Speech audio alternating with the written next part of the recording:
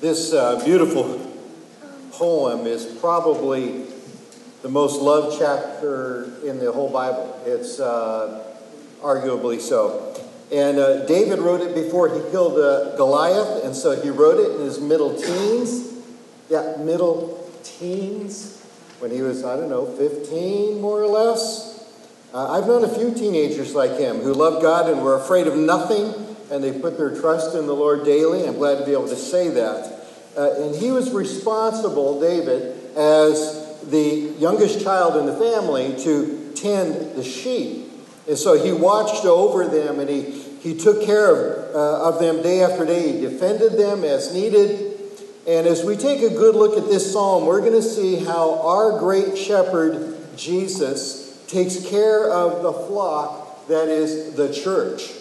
We'll see why Jesus refers to the church as his flock of sheep, and we will see reflections of ourselves throughout. A lot of what I'm going to share comes from working with sheep on a farm in Missouri when I used to live there. My friend Alan, who is my closest friend in the world, he has a farm that's 300 plus acres, and he used to have sheep. And my wife and my daughter and I used to help with them all the time.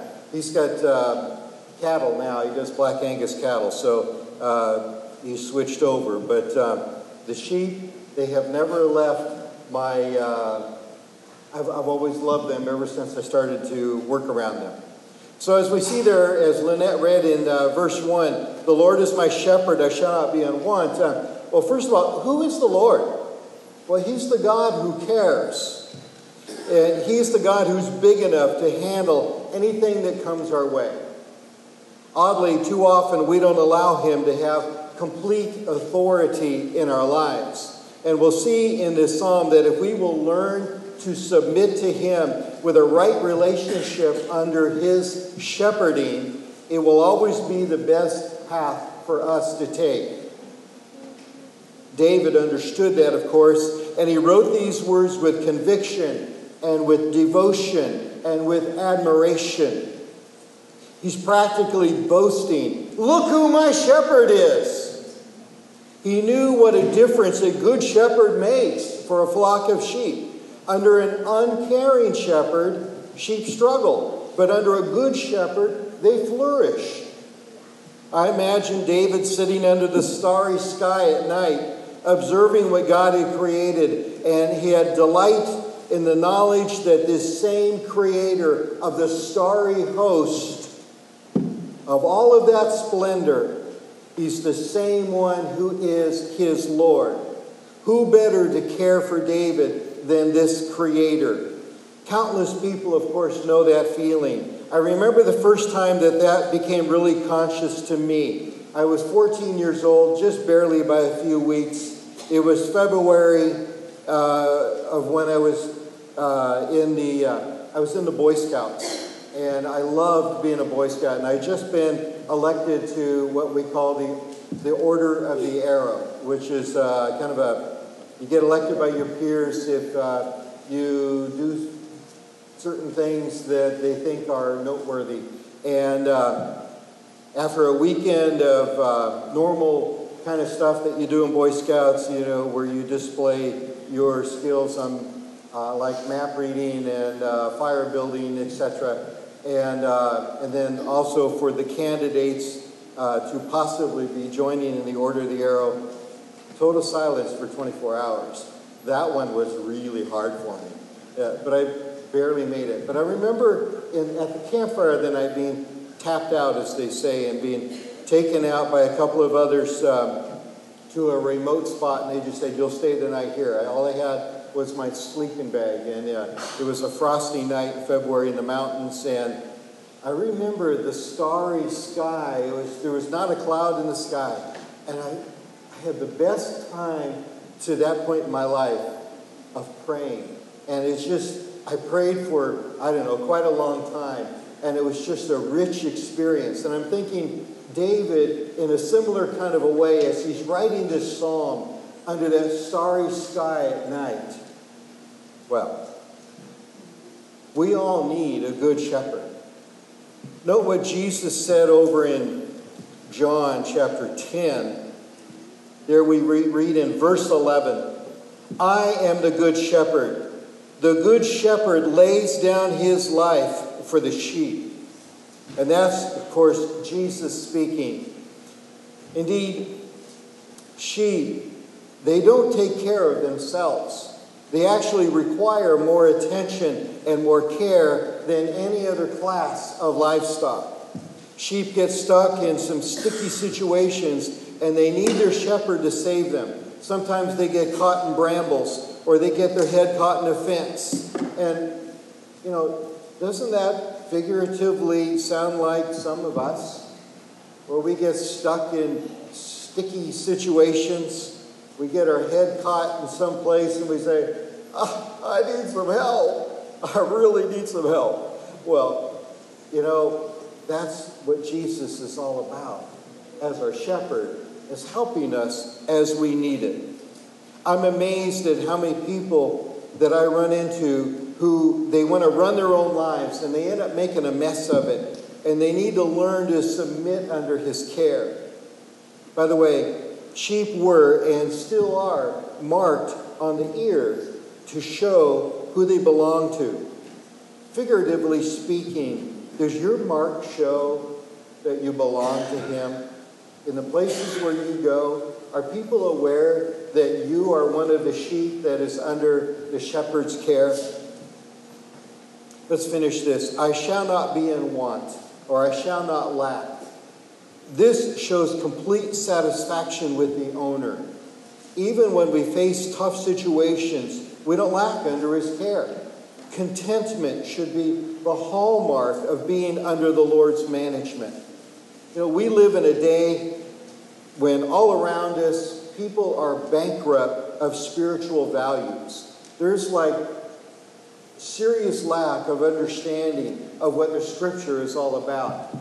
Just yesterday, I was down in Westford. I had 12 hospice visits in my chaplain role for Compassus Hospice. And I was writing some notes on one of the people that I just visited with over in a side room, and there was a television going and one person watching it. And the show that was on the TV was that show with a cab driver in New York City, and you get in and you, look who I'm with. And they're filming you, and they ask you questions, and you can earn some money if you get the questions right.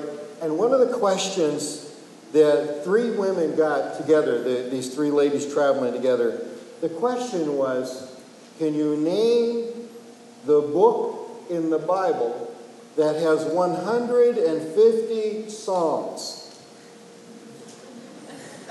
The three of them are going like, let me see. Oh my goodness, that's a hard one. Oh my, time's running out, ladies. Solomon. Sorry, ladies, that's not right. It's Psalms. I'm thinking, oh my goodness, it's that bad? It is that bad. So many people who are bankrupt of spiritual values, they miss out compared to those of us who are under the care of the great shepherd. Certainly, we are not exempt, of course, from the storms of life. However, our shepherd goes to great lengths to provide excellent grazing and shelter and protection from enemies and disease and parasites, figuratively speaking. But still, some Christians are not content because they're what we call fence crawlers. They are the ones that want the best of both worlds.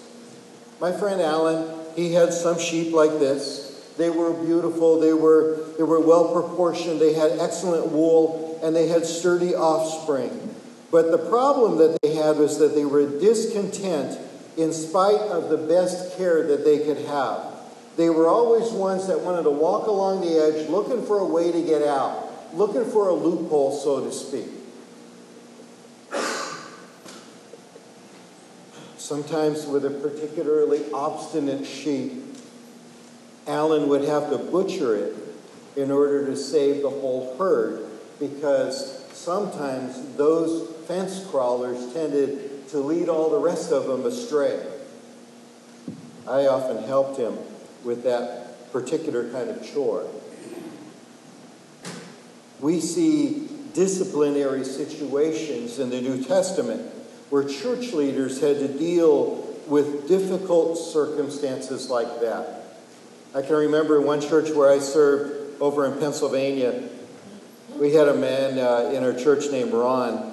Ron was a very gifted individual. He was exceptionally high intelligence. He was retired early from being a state policeman. He did an exceptional job in that role.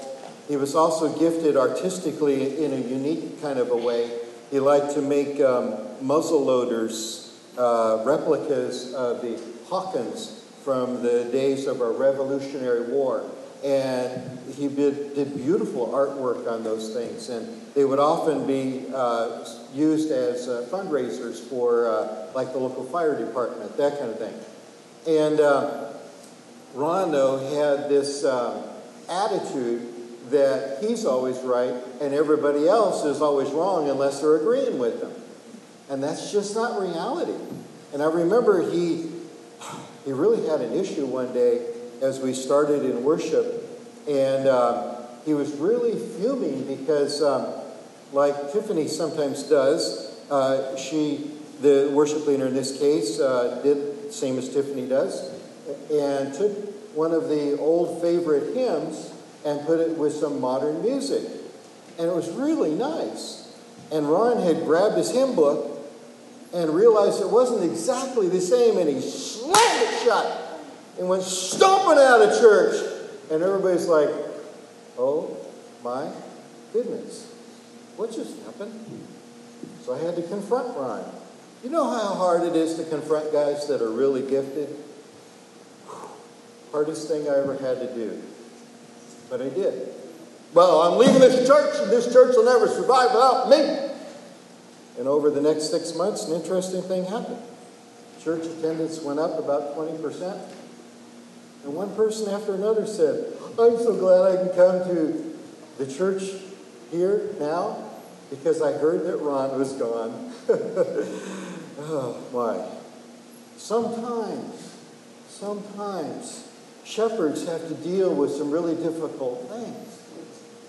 And we need to make their life a little better so they don't have to do that. All right. He makes me to lie down in green pastures. You know what? For sheep to lie down, they have to be free of fear and free of friction, free of pests and parasites and flies, and free from hunger. The shepherd has responsibility over all of these. But you see, when a flock is restless, agitated, disturbed, it never does well. The same is true of people, right? Sheep are timid, and even a jackrabbit can make them bolt in fear at times. And a shepherd learns quickly to protect his flock from fear. David defended his flock from bears and lions. We read about that in 1 Samuel chapter 17, verse 34. That's where he was just about to go defeat Goliath. And he is being questioned by King Saul. He's describing, well, you know what? When these things came to attack the sheep, I killed them. Of course he did. My friend Alan, he used Pyrenees dogs. In fact, my favorites were Kate and Willie.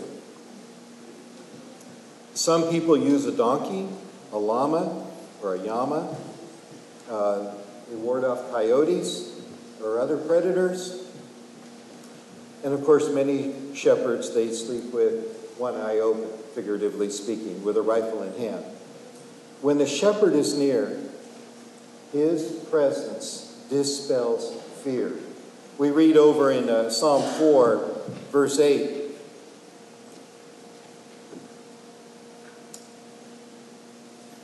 I will lie down and sleep in peace, for you alone, O Lord, make me dwell in safety. We also need to be free from friction. Like chickens who have a pecking order, sheep have a budding order. We read about in Ezekiel chapter 34. Budding, of course, causes tension and weight loss in the animals that you don't want them to lose weight. I know some of us can stand to lose some weight, me especially, but the presence of the shepherd stops fighting. And in 1 Timothy, we read chapter 6, verse 6, godliness with contentment is great gain. In other words, when the shepherd is present and people are content, there's great gain.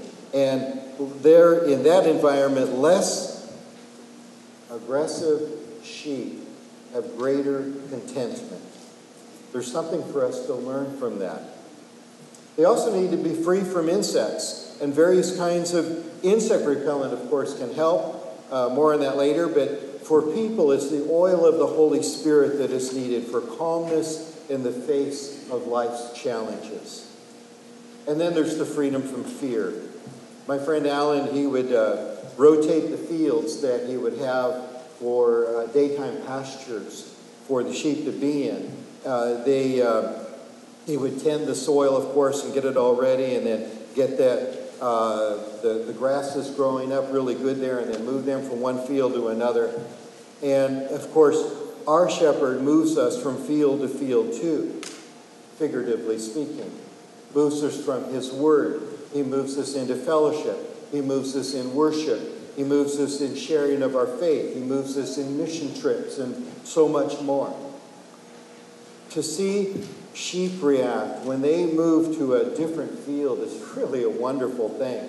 They're sort of like children that are entering into the gates of their favorite amusement park. It's like, oh, I'm excited. This is going to be awesome. For Christians, some don't experience much of the lying down in green pastures because they don't let the Good Shepherd do all that he can in their lives. And then there's the quiet waters. Sheep are not great swimmers. And so a Good Shepherd leads them to life-sustaining water that is free from parasites and all that. And in winter, you might even have to break the ice for them. But fast-flowing water scares them. And so that's why quiet waters. So when the shepherd brings them to that water, it's refreshing and delightful to them. For people, it's all about the water of the Holy Spirit, a quiet time when Christians can drink from the proverbial well. I've noted over the years that Christians who make a daily habit of drinking from his word and prayer, especially in the morning, they tend to be healthy sheep. It restores my soul, as we read in Psalm 42. We read that in Psalm 23, but over a connected verse in Psalm 42, we read in verse 11, "Why are you downcast, O my soul? Why so disturbed within me? Put your hope in God, for I will yet praise him, my Savior and my God." You see, being downcast or cast down, that's for a sheep, it is referring to being upside down or in danger.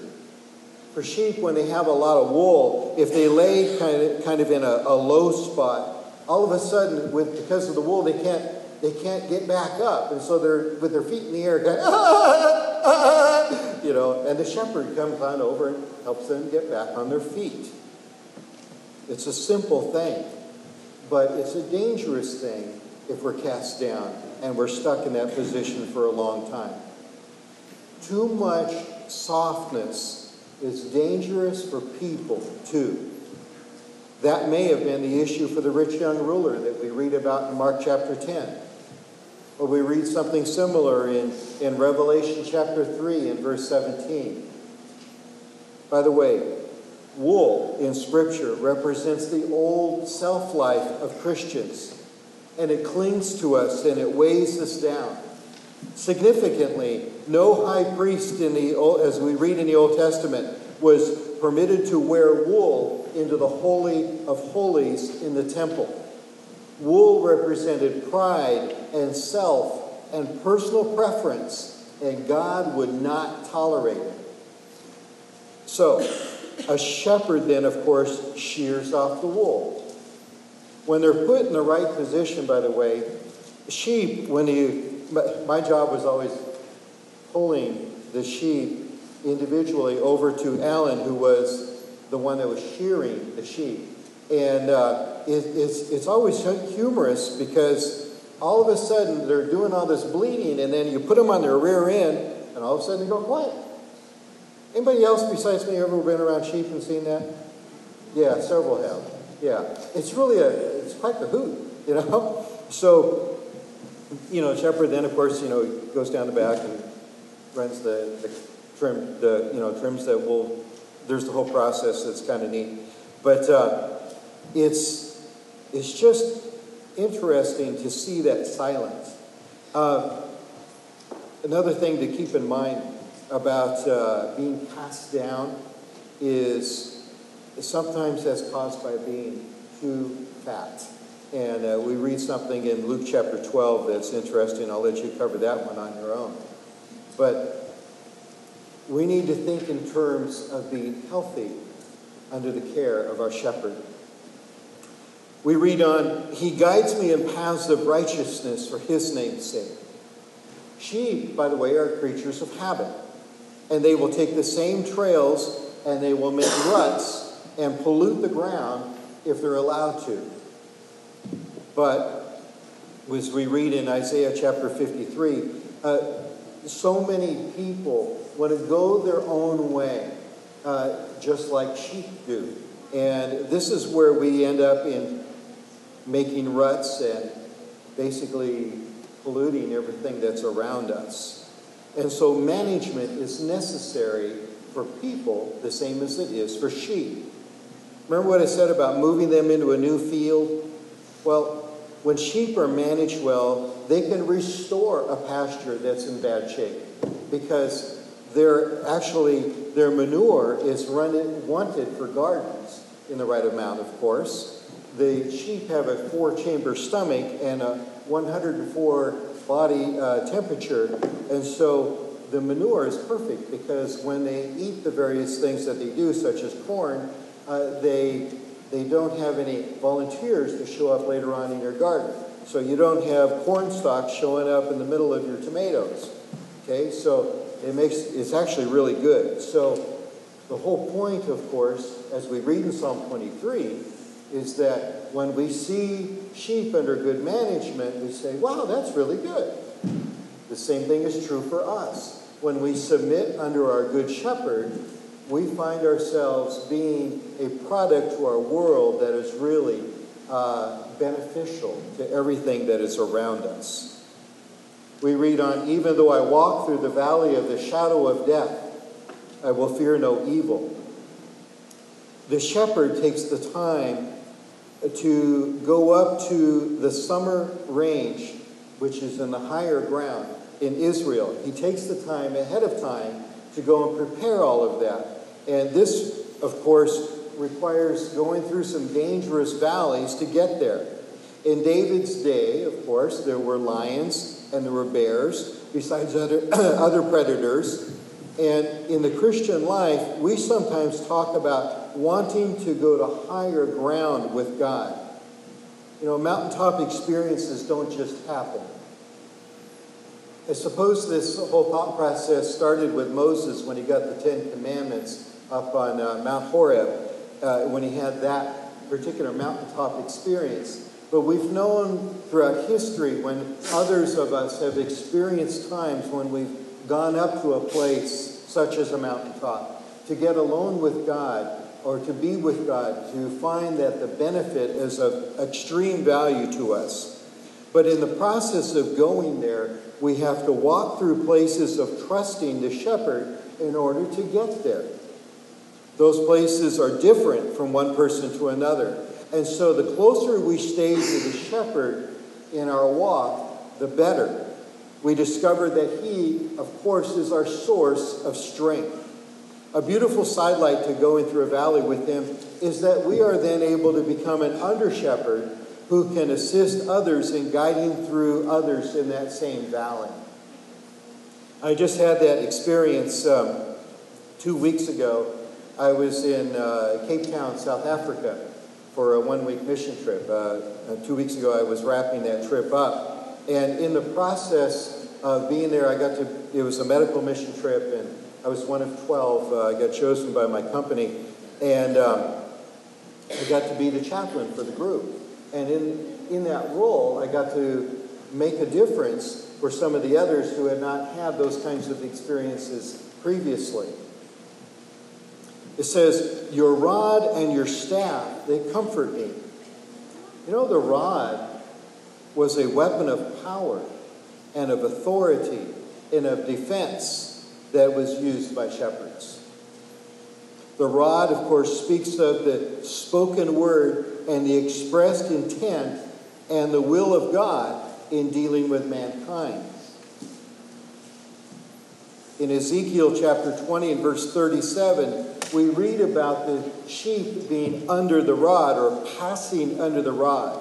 That's because sheep like to jump out of pens or when they follow other ones. I remember a cute little story about a boy that was from a farm, and when he was young and he was trying to learn his academic lessons, his math in particular,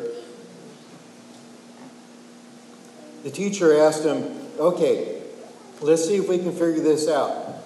If you have 10 sheep in a pen, knowing that he's from a farming background, if you have 10 sheep in a pen and 2 of them jump out, how many sheep are left in the pen? And he said, none. And she said, no, wait a minute. Maybe you didn't hear me right. If you have 10 sheep in a pen and 2 of them jump out, how many are left in the pen?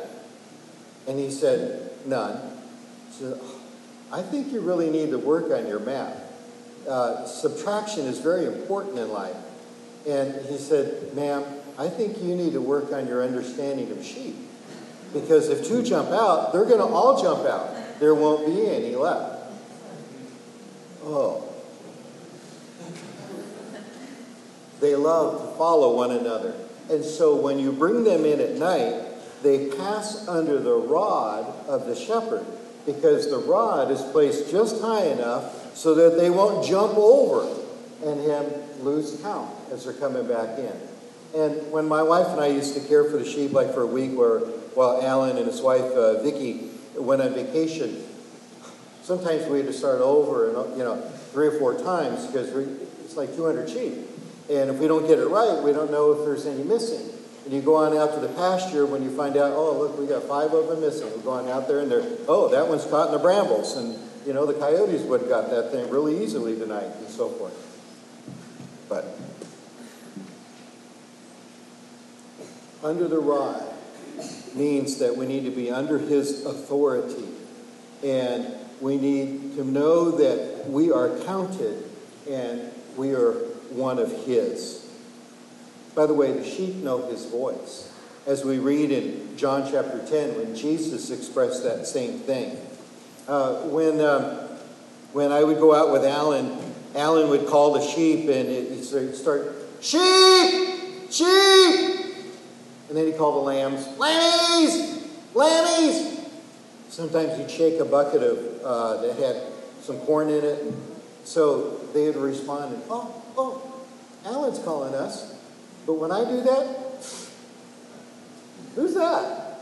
It was always, but sometimes the bucket with the corn in it helped. But so we'd have to go around, and we always had more left out in the daytime pasture when we were pulling them in. Something else that the rod is used for. When that wool gets kind of thick, the rod, by the way, picture a machete, okay? Similar size, similar shape.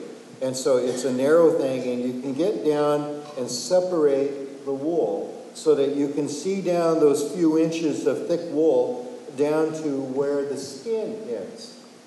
And so the shepherd can do a little examination of the skin condition of individual sheep. It reminds me of Psalm 139. verses 23 and 24, where we read, "Search me, O God." Basically, we need our good shepherd to look beyond the surface things in our lives and shine his light down deep where we may need some special remedy applied now and then. The staff then, because your rod and your staff, they comfort me. The staff is a symbol of concern, and it is symbolic of the Holy Spirit because it's all about relationship. The hook is used to bring a sheep closer gently. Or the other end, the butt end of it, give them a little push in the rear end if they're in a dangerous place near the water, for example. It helps them along the path to go in a direction that they need to go. We also read, "You prepare a table before me." That's the tableland, the higher ground that the shepherd has gone ahead to prepare. David would prepare the area ahead of time. And by the way, this whole psalm, it takes you through 1 year in the life of a shepherd and his flock. And what he would do is he would go up to this tableland and he would bring minerals and he would eradicate harmful weeds, because some of the young lambs would typically try just about everything. And so they would get sick if they ate the wrong things, including some of those noxious weeds. So no wonder our good shepherd goes before us and prepares our way. He also lives to make intercession for us, as we read in Hebrews chapter 7, verse 25. So for the sheep, the tableland is the highlight of the year. And the shepherd was typically delighted to see the sheep flourish at that time. Likewise, Jesus, when we follow his lead and we indulge in places that he has prepared for us, he leads. For me, this happened just a couple of weeks ago. I mentioned I was in South Africa, and it was of incredible delight for me to be in 40 or so homes of the most destitute people I've ever met in my life. I got to pray for them, in all but 3 of them. I got to pray for them in their situations. You anoint my head with oil. Sheep, by the way, are really bugged by nose flies and worms, and particularly in warmer weather. And so the oil that the shepherd used generally had sulfur and spices added to it. And he would apply it to their nose or to other affected areas, and relief was quick. Today there are other remedies, of course. I used to help to worm the sheep with Alan. How often the little annoying flies, figuratively, become burning issues to us and drive us bonkers. The oil of the Holy Spirit is needed in our lives.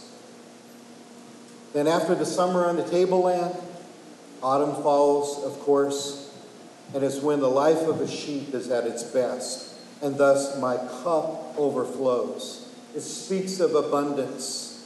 Surely goodness and love will follow me all the days of my life. A sheep under good shepherding experiences these. And David is saying that what he has been experiencing is this very thing under the Lord's care. It's almost like a boast. Do we feel this way about Christ? He laid down his life for us. What kind of legacy are we leaving because of being rightly connected to him? We also read, I will dwell in the house of the Lord forever. And house here has a very broad meaning. It means being in the possession of the good shepherd and being one of his family. It's almost like the sheep wants the shepherd to notice how they are loving, being under his care. And by the way, one more thing. In John chapter 10, as well as in Jude, that little book, it's only one chapter, in verse 24, it says that he presents us to the Father. Think about that. The Good Shepherd, our Good Shepherd Jesus, because he cares for us and he takes us through our lives and he provides for everything that we need. He then presents us and he says, Father, look at these. They're a beautiful flock, aren't they? Lord, we are so grateful for what you have done on our behalf and what you continue to do for us day in and day out. We're grateful that you are our great shepherd. We love being under your care. Thank you for allowing us and showing us how we can flourish. We pray, of course, in your name, Jesus. Amen.